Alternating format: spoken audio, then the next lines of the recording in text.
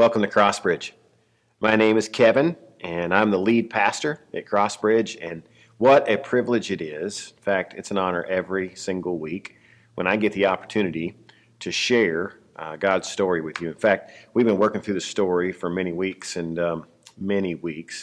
but I hope it's been good for you. And I'm thankful that when I think about Crossbridge, we're not just at one location. We're at a variety of locations with a variety of people. But all of us, I hope that you're taking on this mission of growing in your relationship with Jesus Christ and leading others into that same relationship. Before I go any further, though, I want to pray for us, and then we'll move right into the message. Father, thank you for today. I thank you for the opportunity to share your word, and I pray that you'd help me. I pray that you would make it clear and give me the words to say today.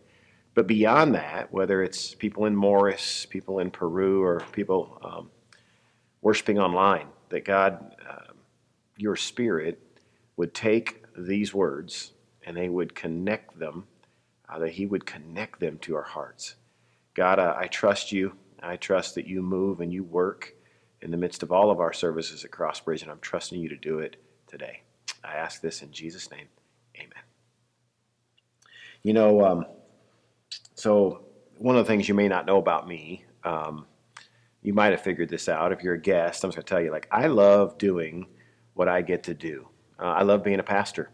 I love getting to share, to preach, to teach.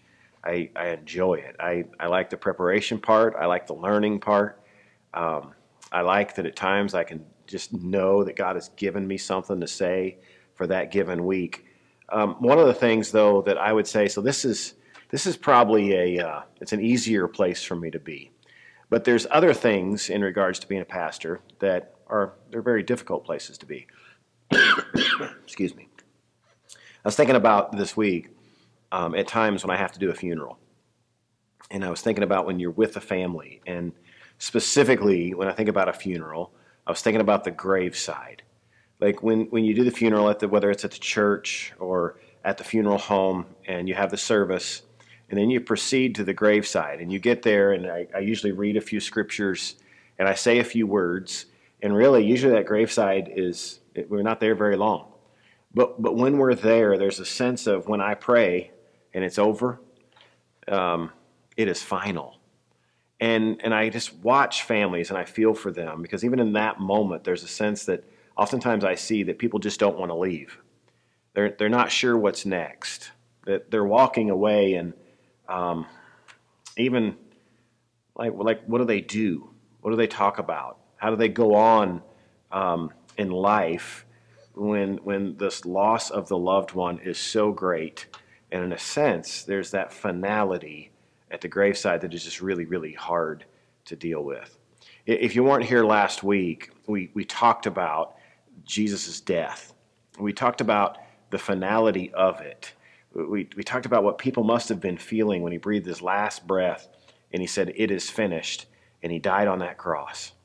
We talked about the hope that people were placing on him, and the moment he died, what they must have been thinking, that all hope was lost. See, that would have been the graveside of all gravesides. That would have been when people were walking away very slowly thinking, now what does this mean? There was some talk about resurrection. Jesus had talked about it. There were others who talked about it. In fact, there were even some who were in that circle, who took resurrection and this conversation that was happening around resurrection prior to Jesus' death, they took it very, very seriously. Who I'm referring to is the religious leaders.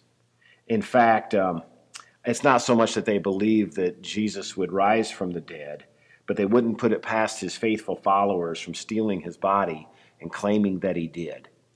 I think there was a sense of they wanted to make sure that this threat of this Jesus was truly dead and gone. And so they went to great concerns. In fact, they expressed to Pilate their concern. Their plan was to seal the tomb with a stone and then post guards, to watch. They were leaving no chance for drama around this resurrection idea. They're done with this Jesus, and they want to make sure everyone else is as well. No one was allowed to do anything on Saturday, which was the Sabbath. So the body of Jesus just lay in that tomb. But early on Sunday morning, Mary Magdalene and Mary, the mother of James, made their way to the tomb because they were going to anoint the body of Jesus with spices. When they got there, there was this great discovery. There was this great discovery that the stone had been rolled away. Here's what I want you to do throughout this story. As I was reading the story, every time I share with you, I try to plug myself in. I try to look at it with fresh eyes, and I want you to do the same. Maybe you don't know the story, maybe you do. But today, my hope is that you'll just try to look at it from a fresh perspective. Plug yourself in the story. The first thought was not that he probably had risen from the dead. I imagine the first thought on Mary and Mary was the fact that someone, what had the authorities done with his body? There was an angel on a boulder sitting next to the open tomb. That angel proceeded to tell them what had happened just before they got there. Basically, he said there was an earthquake and an angel came down and scared the Roman guards, caused them to pass out. The angel rolled away the stone and Jesus walked out. Mary Magdalene didn't know it, but here's kind of this eerie part of the story, right? Jesus was standing right behind her. She merely thought he was the gardener. Then he said, "Mary," and she recognized his voice. She's ecstatic, and she immediately takes off running to tell the other disciples. Once Peter hears the news, he and John take off running. It's kind of funny, right? Like, good news, and everybody runs. A funny note, even in John's telling of the story in John's gospel, he says this. For whatever reason, he found it important to let the listeners know that he outran Peter. I have no idea why that's in Scripture, but I just thought it was interesting, and every time I see it, I think it's funny. Jesus appears. In fact, this is kind of an interesting thing. So we have Jesus who comes out of that tomb, right? And everyone's discovering that he's risen from the dead. And the next kind of scene that happens in this story is that Jesus appears to two disciples walking along this road to this Emmaus is what it's called. Jesus starts to walk alongside of them, but they don't recognize him. In fact, Jesus asks them. Picture him coming alongside them and saying, hey fellas, what are you talking about? They're amazed that he hasn't heard the buzz of Jesus and all these happenings. Interestingly, they refer to Jesus as a prophet who'd done a lot of cool things. And they just got word that he was alive, and they were really confused. Scripture tells us that this is the way it will be. John 20 says, they did not understand from Scripture that Jesus had to rise from the dead. Jesus went ahead and painted a big picture for them. In fact, it says that basically it was like a 7-mile hike with these guys along the side of the road. And he started telling them about Moses, and then he went through all the prophets, and he told them this long story. They still didn't recognize him. At one point in this story, they invited him over to their place for dinner, and as Jesus broke bread with them, all of a sudden, their eyes were open. I can even picture that moment. They're sitting around the table, and Jesus begins to break bread, and they start eating, and all of a sudden, one of them, the light bulb goes on, right? And they're like, this is him, right? Imagine that. And their eyes were open, and they recognized him. Now, here's what we also know according to the story. As soon as they recognize him, Jesus disappears. Luke 24:32 says, "Were not our hearts burning with us while he talked with us on the road and opened the Scriptures to us?" Looking back, they're like, we should have known, right? Like, we knew something was weird when that guy was walking beside us. They immediately ran back to Jerusalem. They couldn't wait to tell the other disciples what they'd encountered. And as they were sharing this news, Jesus, like you picture, these disciples are gathered in the room and they're saying, man, you're not going to believe it. He walked along the road beside us. We sat down and had dinner with him. Our eyes were open. And as they're sharing this story, Jesus appears in the room.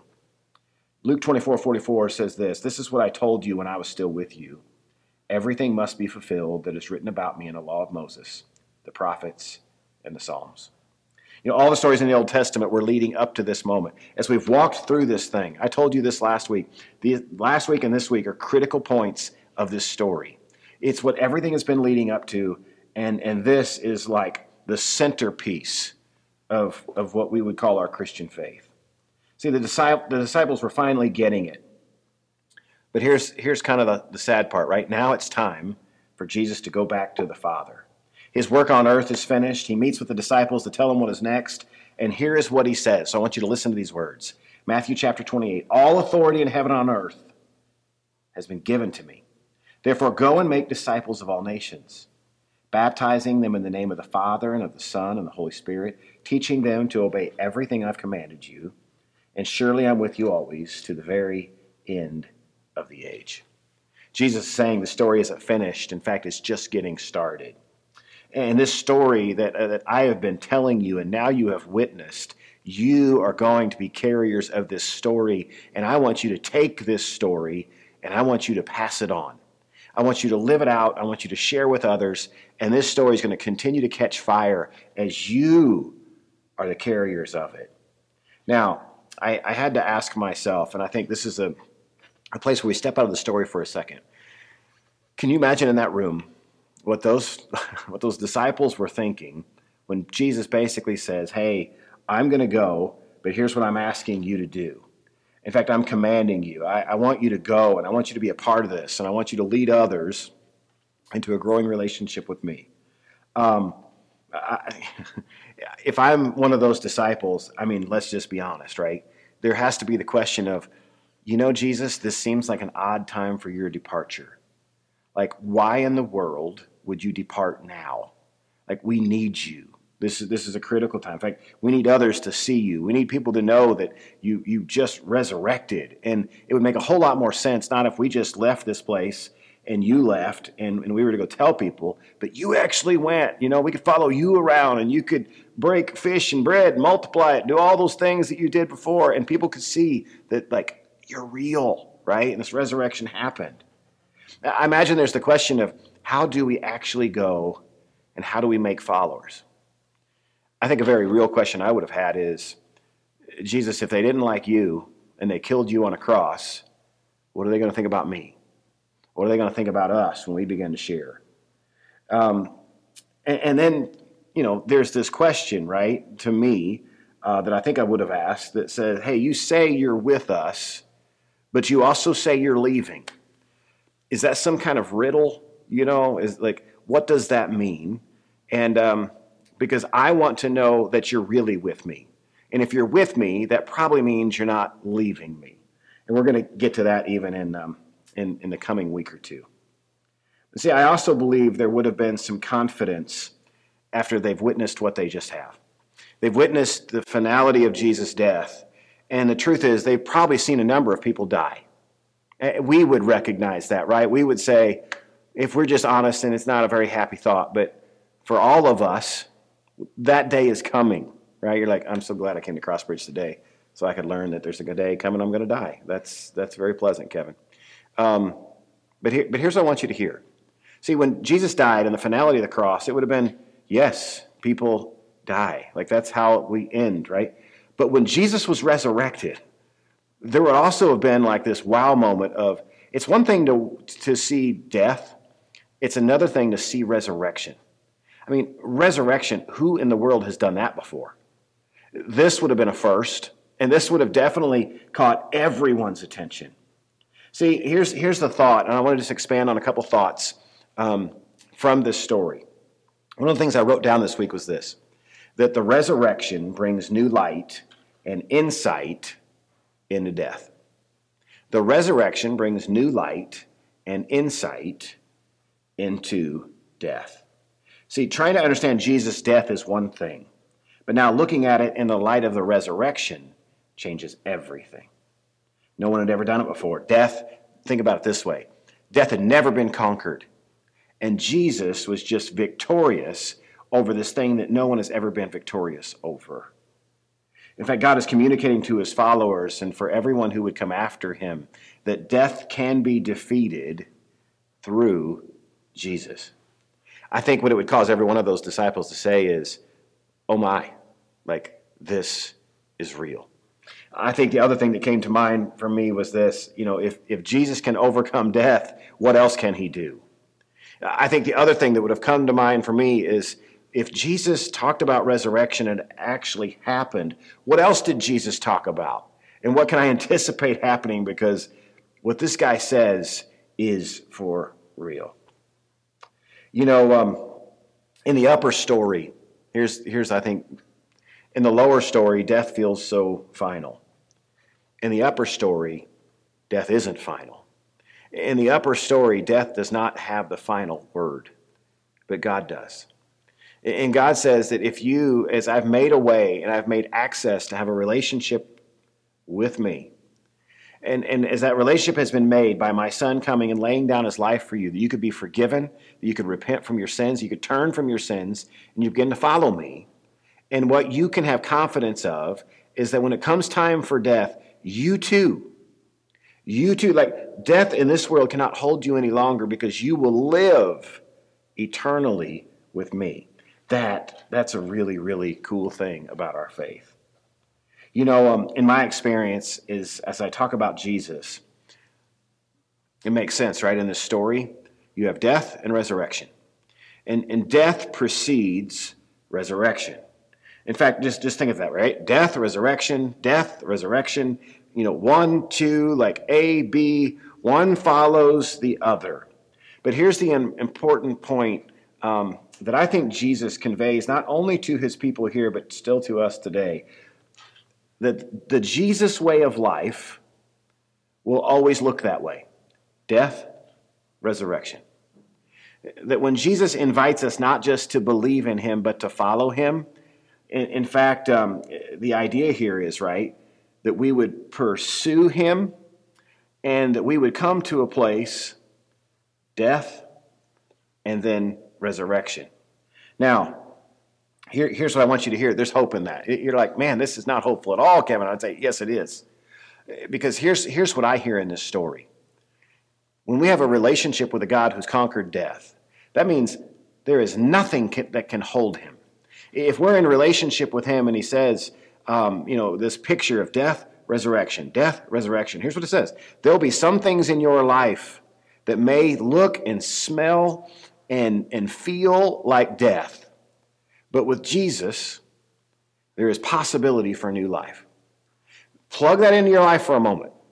Think about it. There could be a relationship that you're going, Kevin, you have no idea, but this relationship smells a lot like death. Like, I don't see how there's any way there could be life in it. And here's what I would tell you. With Jesus, where there is death, there can be resurrection. Maybe it's a job, and you're like, man, it is like, Kevin, it is so much like death. And all I tell you is, with Jesus, there's possibility that resurrection comes out of death. I want you to hear hope. Maybe you don't have a background of saying, I really know a lot about Jesus, but here's what I'm guessing, is all of us can meet at the place where we'd say, sometimes we just need the reality that things can be different.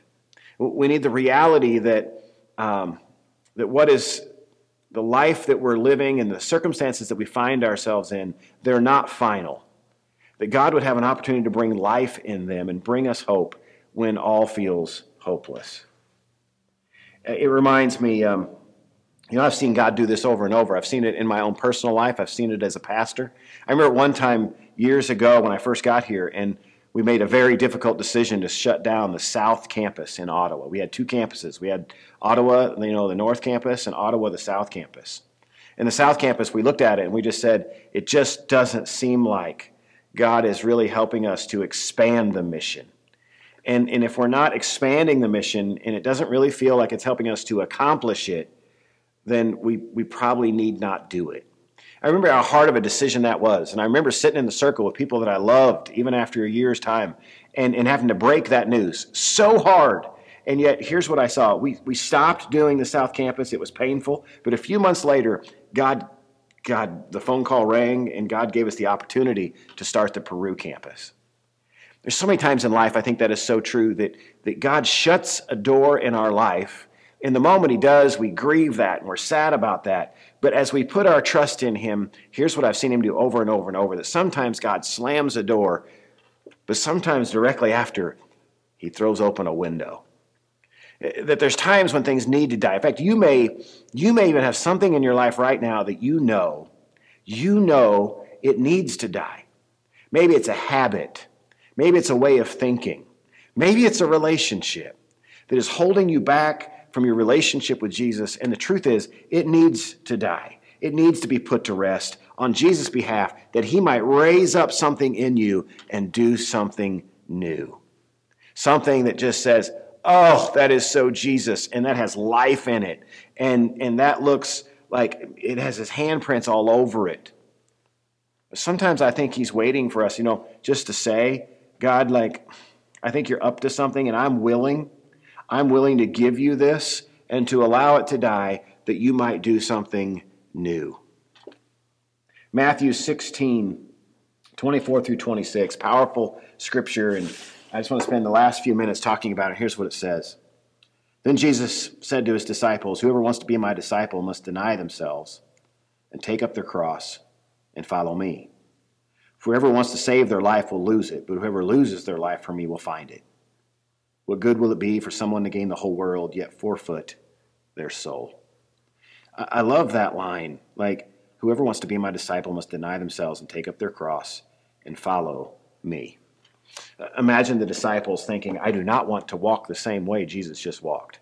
I really would prefer my life not end up like his did. I think about that, and I think about this idea of following Jesus. And here's what I would say. Now, it's probably not popular today.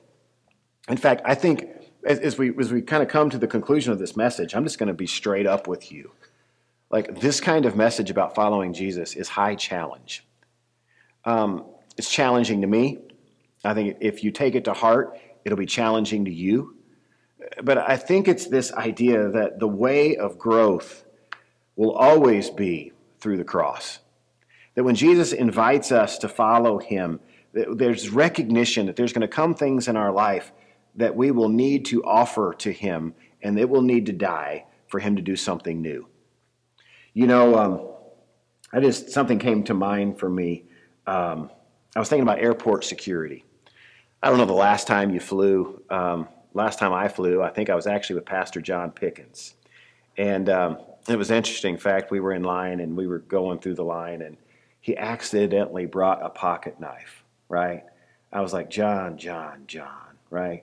And so, he ended up getting patted down and all that stuff, and I actually thought it was kind of funny. And but I say this, I don't know about you, but when I go through TSA at an airport, I don't know, there's something, it just kind of works me up. You wait in line, and honestly, when I'm waiting in line, you get up there, and I'm just thinking, number one, I think, what do I have on me, right? Do I have anything that is going to cause me to be patted down or, taken to a room, which I don't want to go to? And then, you empty everything out. You empty your pockets. I'm like, do I still have my belt on, my glasses? Everything gets put in those trays, right? Those buckets.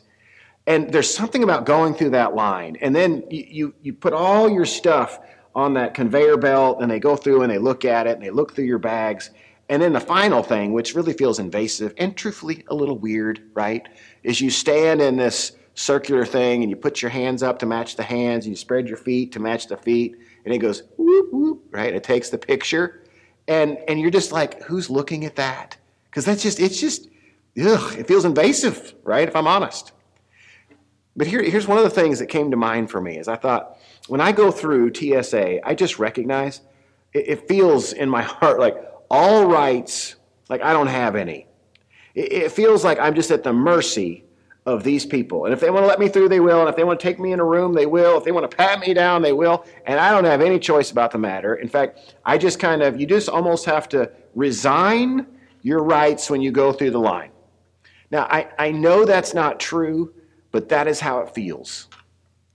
Here's how I want you to think about your relationship with Jesus. If this is really the line that we zero in on, then Jesus said to his disciples, whoever wants to be my disciple must deny themselves and take up their cross and follow me. If we were to really live by that, here's what it says.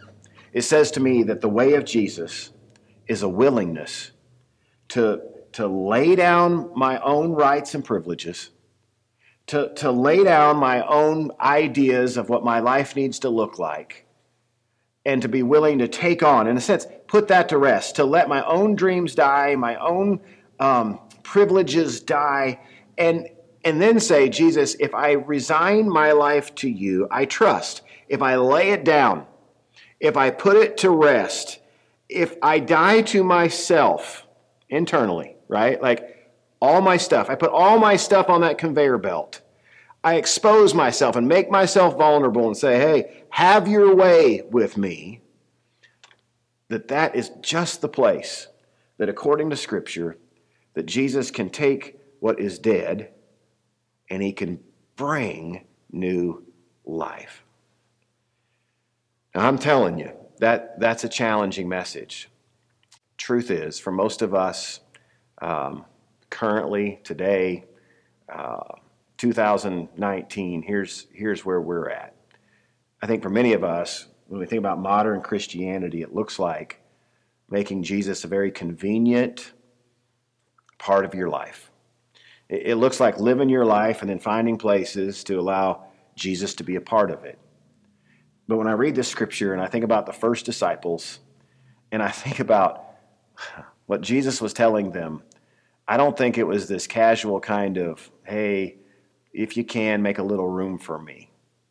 I think what he was saying was, if you're really going to follow me, it's probably going to lead you to places of death. And I'm not talking like just, it could have been physically, right?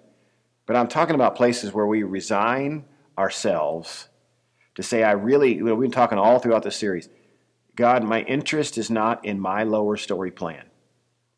My interest is in your upper story plan. And so therefore, my lower story plan, let's just put it to rest. That God, you may revive me in a way that I might live to this upper story plan that would be a life that I could never create on my own. Would you bow your heads with me? Father, I thank you. I thank you as we prepare to respond today.